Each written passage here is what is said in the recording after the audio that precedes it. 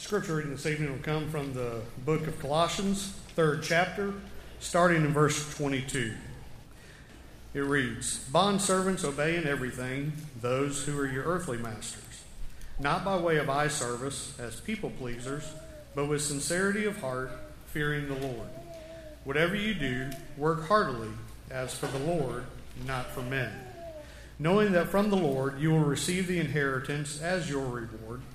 You are serving the Lord Christ. For the wrongdoer will be paid back for the wrong he has done, and there is no partiality."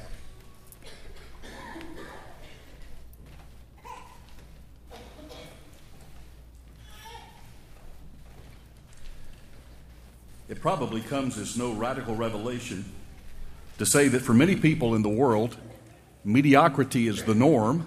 They want to do just enough to be able to get by. But when we read passages like Alan just read from Colossians chapter 3 as our text this evening, we know that God did not create us to be mediocre. He doesn't want us to just barely get by. And He certainly doesn't want us to do what everyone else is doing. I'll remind you that God has called His people to be a cut above. He's called us to stand out of the crowd. We are the ecclesia, the called out ones for a reason. As it were, we are to be people of excellence and integrity.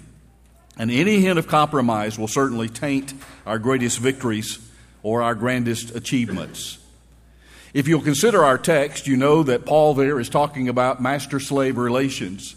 And yet the dynamics, the principles that are contained in these verses, while they are specifically dealing with slave-master relations, they're principles that I think apply to any situation of life. It's not very difficult for us to take these very principles and put them into the business world and think of them in terms of employee-employer relationships and how that we ought to be doing our jobs and how that we ought to be doing them as Christians would be performing them. Here's what that means in practical terms. A person of excellence and integrity is a person who will go the extra mile to do what's right, even when it's not convenient. He'll keep his word even when it's very difficult to do that. People of excellence are people that will arrive at work on time. They'll give their employers a full day of work. They won't call in sick when they're not. You see, when you have this kind of excellent spirit within you, it shows up in the quality of your work, and it shows up in the attitude with which you do that work. Remember that brief but significant statement that's made about Daniel in the Old Testament? I think we talked about it just a few weeks ago. But it is worth us appreciating, once again, Daniel chapter 6 and verse 3. Then Daniel distinguished himself, the Bible says, above the governors and the satraps, and here it is, because an excellent spirit was in him, and the king gave thought to setting him over the whole realm. Daniel was a man who had an excellent spirit or an excellent attitude about him. And to give credit to the authorities that be at that day, they recognized that, and Daniel was promoted. You see, God doesn't bless and promote mediocrity. He blesses those who strive to do their very best, not somebody else's best. That's good to know. God doesn't expect us to be able to perform at the same level as everyone else. He doesn't expect the one-talent person to operate on the same level as the 2 or the 5-talent person. But He does expect us to do our best and to use our talents and our abilities in kingdom service to the greatest degree possible. I know that's so because the Bible says so. Look again at verse 23 of our text. There Paul says, "Whatever you do, work at it with all your heart, not unto men, but do it unto God, knowing that God will reward you." And so Paul is acknowledging that there is a higher standard, that there is a supreme court of appeals that we need to appreciate and recognize even when we go to work and punch in each day. Even in the Old Testament, Solomon said, "Whatever your hand finds to do, do it with all your might." Ecclesiastes 9 and verse 10. That too, I think, is a principle that ought to permeate our hearts and lives. So notice that whatever we do, we ought to give our best effort. We ought to do as if we're doing it personally for the Lord. That's what Paul was stating in our text. And if we'll work with that standard in mind, then I remind you that God has promised to reward us. Now, there's a danger inherent there because we may be tempted to acclimate ourselves to the waters of the environment that is around us. If we work among people who have settled for mediocrity, it'll be very easy for us to ourselves say, well, that's the standard. That's how high the bar has been set. As long as I reach that bar, I'm okay. It's very easy for us to compromise in that area of our life. You may be in a situation today where everybody else around you is compromising their integrity and they're taking the easy way out. Please don't let that rub off on you. You be the one to, like Daniel, have an excellent spirit. Be the one to stand out in the crowd. Take what God has given you, use it well and take care of it, whether it's the car you drive or it's the house you live in. Have a standard that God would be pleased with. Start making excellent choices, even in areas of life that we might consider to be mundane. I want to say that again. If you will give attention to those small details in life, those small mundane matters, and if you will perform with integrity and excellence in those small matters, then God will richly reward you. When you're in the store, for example, and you accidentally knock off those clothes off the rack as you're walking by, don't act as though you don't see them and just leave them lying on the floor. A person of integrity will pick them up and put them back on the appropriate rack. A person of integrity does not park in a handicapped spot if they themselves are not handicapped, even if it's just to run into the store for something real quick. You see where we're going with this, don't you? I heard about a person who runs a well-known motel chain who says that he can tell something about a person's character, what that person is made of, by how they treat a motel room, a place that is not theirs and they will likely never see again. But if they treat it with respect, that indicates something about the person and their character. Now, please understand that neglecting these little things will not keep you out of heaven. I'm not communicating that at all. And in most cases, they won't even cause you serious problems, and they won't make you miserable in this life. But those subtle compromises of integrity will, in fact, keep you from God's best. It will keep you from living the truly abundant life. And they'll keep you from ascending to your highest level, and they'll keep you from living your best life now for the Lord Jesus Christ. God desires people who will go the extra mile to do what's right, even when no one is watching. Which brings us to our first motivation for living that kind of life, and that is that people are watching you. You have an impact, an influence on people around you. And as I've said many times from this very pulpit, sometimes we want to decline that invitation. We want to say, no, people don't really look at me. I'm no one that anyone would look at as a role model, but someone, I will guarantee you, is watching you. They are learning from you, and they are seeing by your example what to do, or maybe in some cases what not to do. Heard about a fellow that I think I told you about some years ago who was getting out of his car in a parking lot at a particular store. And as he was getting out, he had a number. His car didn't look so much like a car on the inside as a file cabinet. And so he had some papers on the inside of his car in the passenger seat. And the wind was such that when he opened the car door, most of those papers just blew out in the parking lot. Well, he didn't really need the papers, but he didn't want to litter either. But every time he went to pick one up, the wind would blow it, 15 or 20 feet in the opposite direction. And so he glanced at the parking lot, noticed that there was already plenty of other trash out there, and he was in a hurry, so he began to rationalize in his mind. And he came up with some pretty good excuses why he shouldn't waste his time trying to retrieve all that trash that had blown out of his car. But then he decided, no, I'm going to do the right thing. And I'm going to pick up the trash that at least blew out of my car. Well, he kept collecting papers until he was certain that he had gotten everything that had blown out of his car, as well as perhaps some things that had blown out of other people's cars as well. And he hadn't realized that, but all the time that he was doing that and picking up litter out of the Walmart parking lot, there was a couple sitting in the car next to where he had parked. And they were watching him. And they were members of the church where he preached. And they rolled down their window, and the woman in the car said, we were just watching to see what you were going to do with all those papers that flew out of your car. That's a small thing, isn't it? Think of those papers, if you will, allegorically for a moment. People are watching all the time to see what you and I will do with the scattered papers in our lives. They watch us to see how we react when the line is especially long and slow at Walmart, which is pretty much any time we're in there. They see how we act when we don't get our way at the doctor's office. Whether we realize it or not, people are watching us all the time. That's especially true in a more microcosmic sort of way when we consider our family, the people that matters the most and who are the closest to us right there in our homes. But in every context of life, at the office, at the plant, at the factory, on the ball field, people are watching us every day of our lives. They're watching to see how we dress. They're watching to see how we take care of our homes. And they're most importantly watching to see how we treat other people. For sure, they're watching at work. And again, the question I want to ask tonight is, when they watch us, what is it that they see? Am I a good representative of the Lord? We are, in fact, ambassadors of the Lord in a very real sense.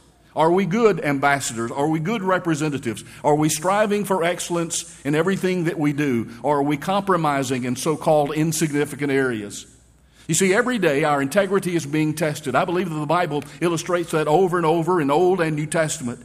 If a bank teller gives you too much money in return at the bank, are you going to have the integrity to go back and make things right? Or are you going to walk out the door saying, "Thank you, Jesus"?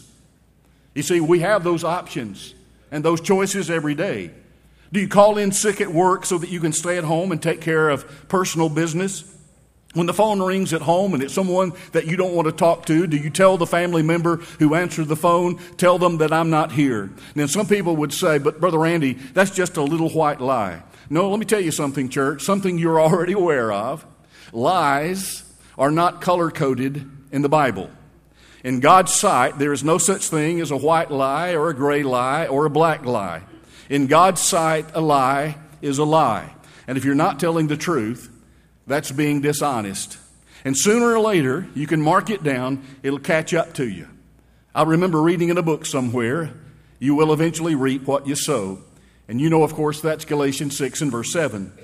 You know, during my years in the ministry, I've had any number of people ask me now, when we talk about these kinds of matters and trying to be faithful and be excellent people and people of integrity, even in the small areas, and I've had this conversation a number of times, "Brother Randy, you really think that if I," and then they name some kind of trivial violation like running a stop sign, if I do that, then I'm not going to go to heaven?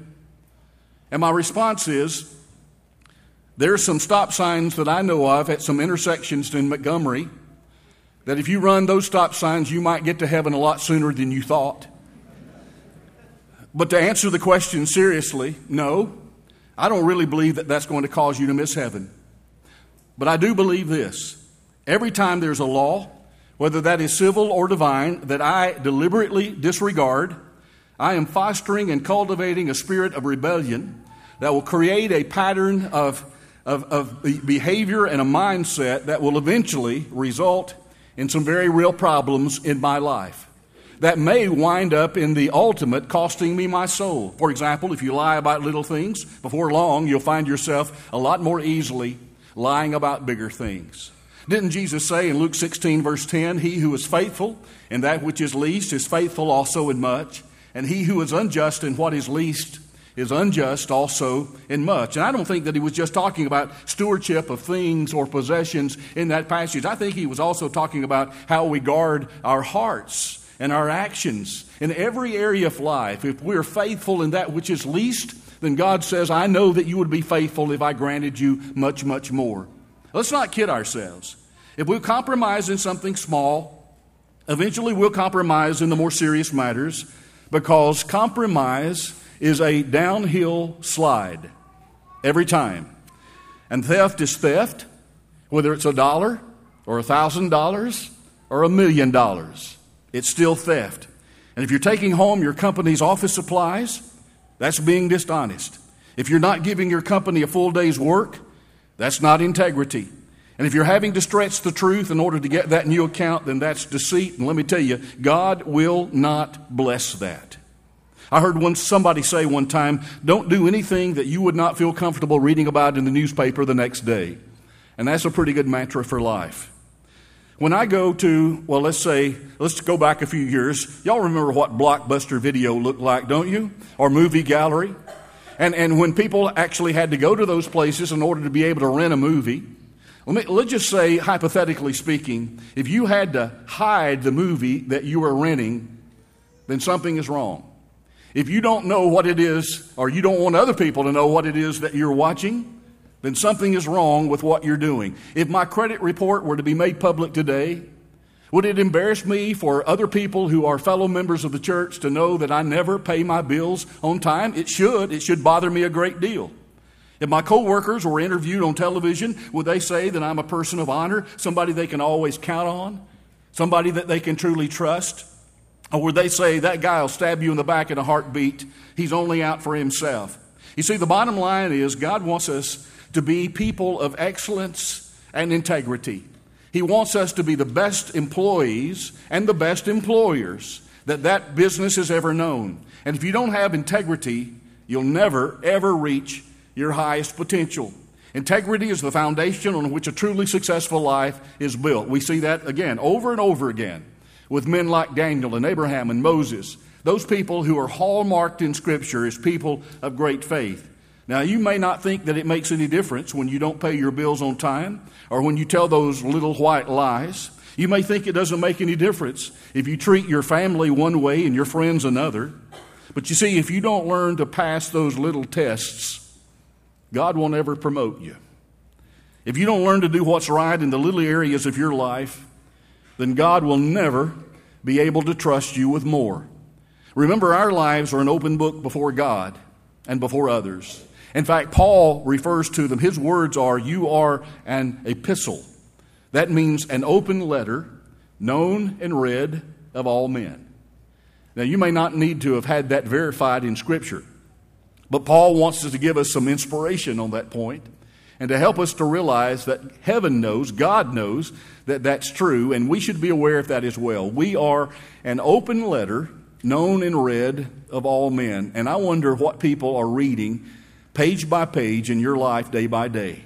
You see, remember, our lives are that open letter before God, before others. And God looks at our hearts. He looks at our motives. He sees every time we go the extra mile and we go beyond what is convenient to make sure that we're doing what's right. We're doing that which would be pleasing to God and helpful to those around us. But He also sees the times that we compromise and when we take the easy way out. I heard about a guy who left work early one day to go to his grandmother's funeral. And the next morning, his boss walked up to him and said, "Do you believe in life after death?" And the employee looked a little puzzled, and he finally said, "Well, yes, I do." And the guy said, "Well, boy, that makes me feel a whole lot better." And the guy said, "Why? What are you talking about?" And he said, "Well, yesterday after you left to attend your grandmother's funeral, she came by to see you."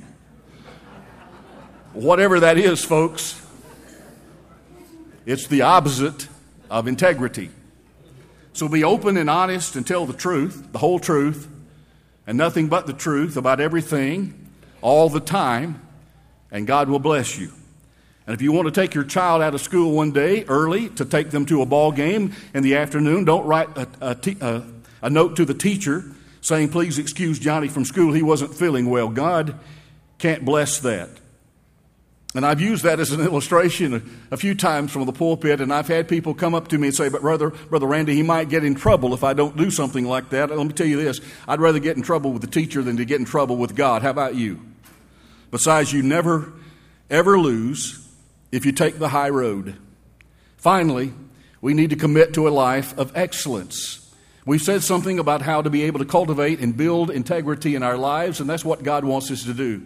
Clearly, that was the ambition of Paul when he wrote the text, when talking about those slaves and how that they need to react to and respond to their masters.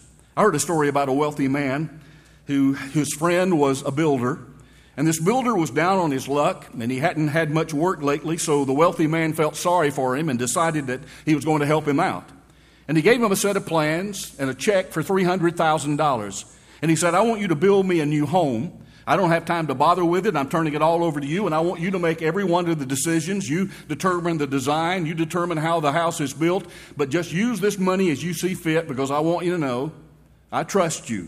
And if you do a good job, I promise that I will pay you well for your labor." And the builder was so excited. He was finally going to be able to make some real money. But then he got to thinking, if I cut a few corners here and there, I could pocket some of that $300,000 upfront money. And so he went out and he bought the cheapest concrete he could find. And then he had the builder, the concrete man, to add more water to it and stretch it a little bit farther. And he saved $4,000 or $5,000 right there before the foundation had even been built. And excited, he went out and he found the cheapest lumber that he could find. And some of it was bent and warped and crooked, but that didn't matter because he thought, after all, it's going to be on the inside of the walls. Nobody will know about it. Nobody will ever see it. And he did the same thing with the plumbing. and the electrical work and on, cutting corners everywhere he could and saving dollars that way. And when the house was finally completed, he had saved $40,000, which he discreetly deposited in his personal bank account. He called his wealthy friend to come and look at the house, and the purchaser was quite impressed. On the outside, on the surface, that house looked beautiful. He never guessed that the builder had cut corners and compromised the integrity of that whole house. And the builder was ecstatic when he saw how pleased the buyer looked. In fact, he couldn't wait to see how much he was going to get paid, because he knew that this was a very generous man.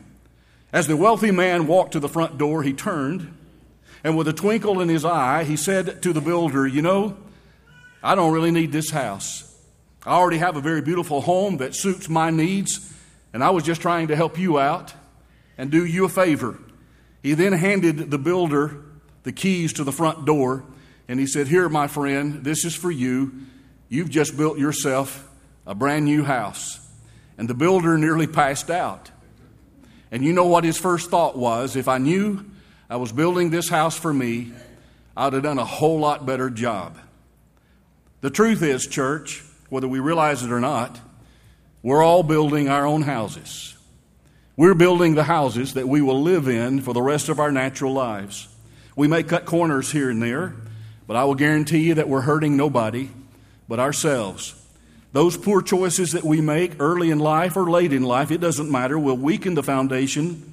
It'll cause problems at some point in the future.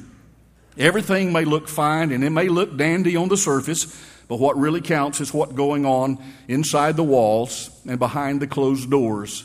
What we do when nobody is watching is what builds the fabric of the character of our lives. And so the really important question that I have for each of us tonight is, what kind of materials are we putting into our homes? By the way, as an addendum to that story, the builder moved into his brand new house, and 3 months later he was having foundation problems. 6 months after that, cracks began to appear in the walls. The plumbing would never work just right, and it cost him far more than the $40,000 he had skimmed to fix all of those problems. And if you were to ask him today, he'd tell you that if he had to do it over, he'd have done it right the first time.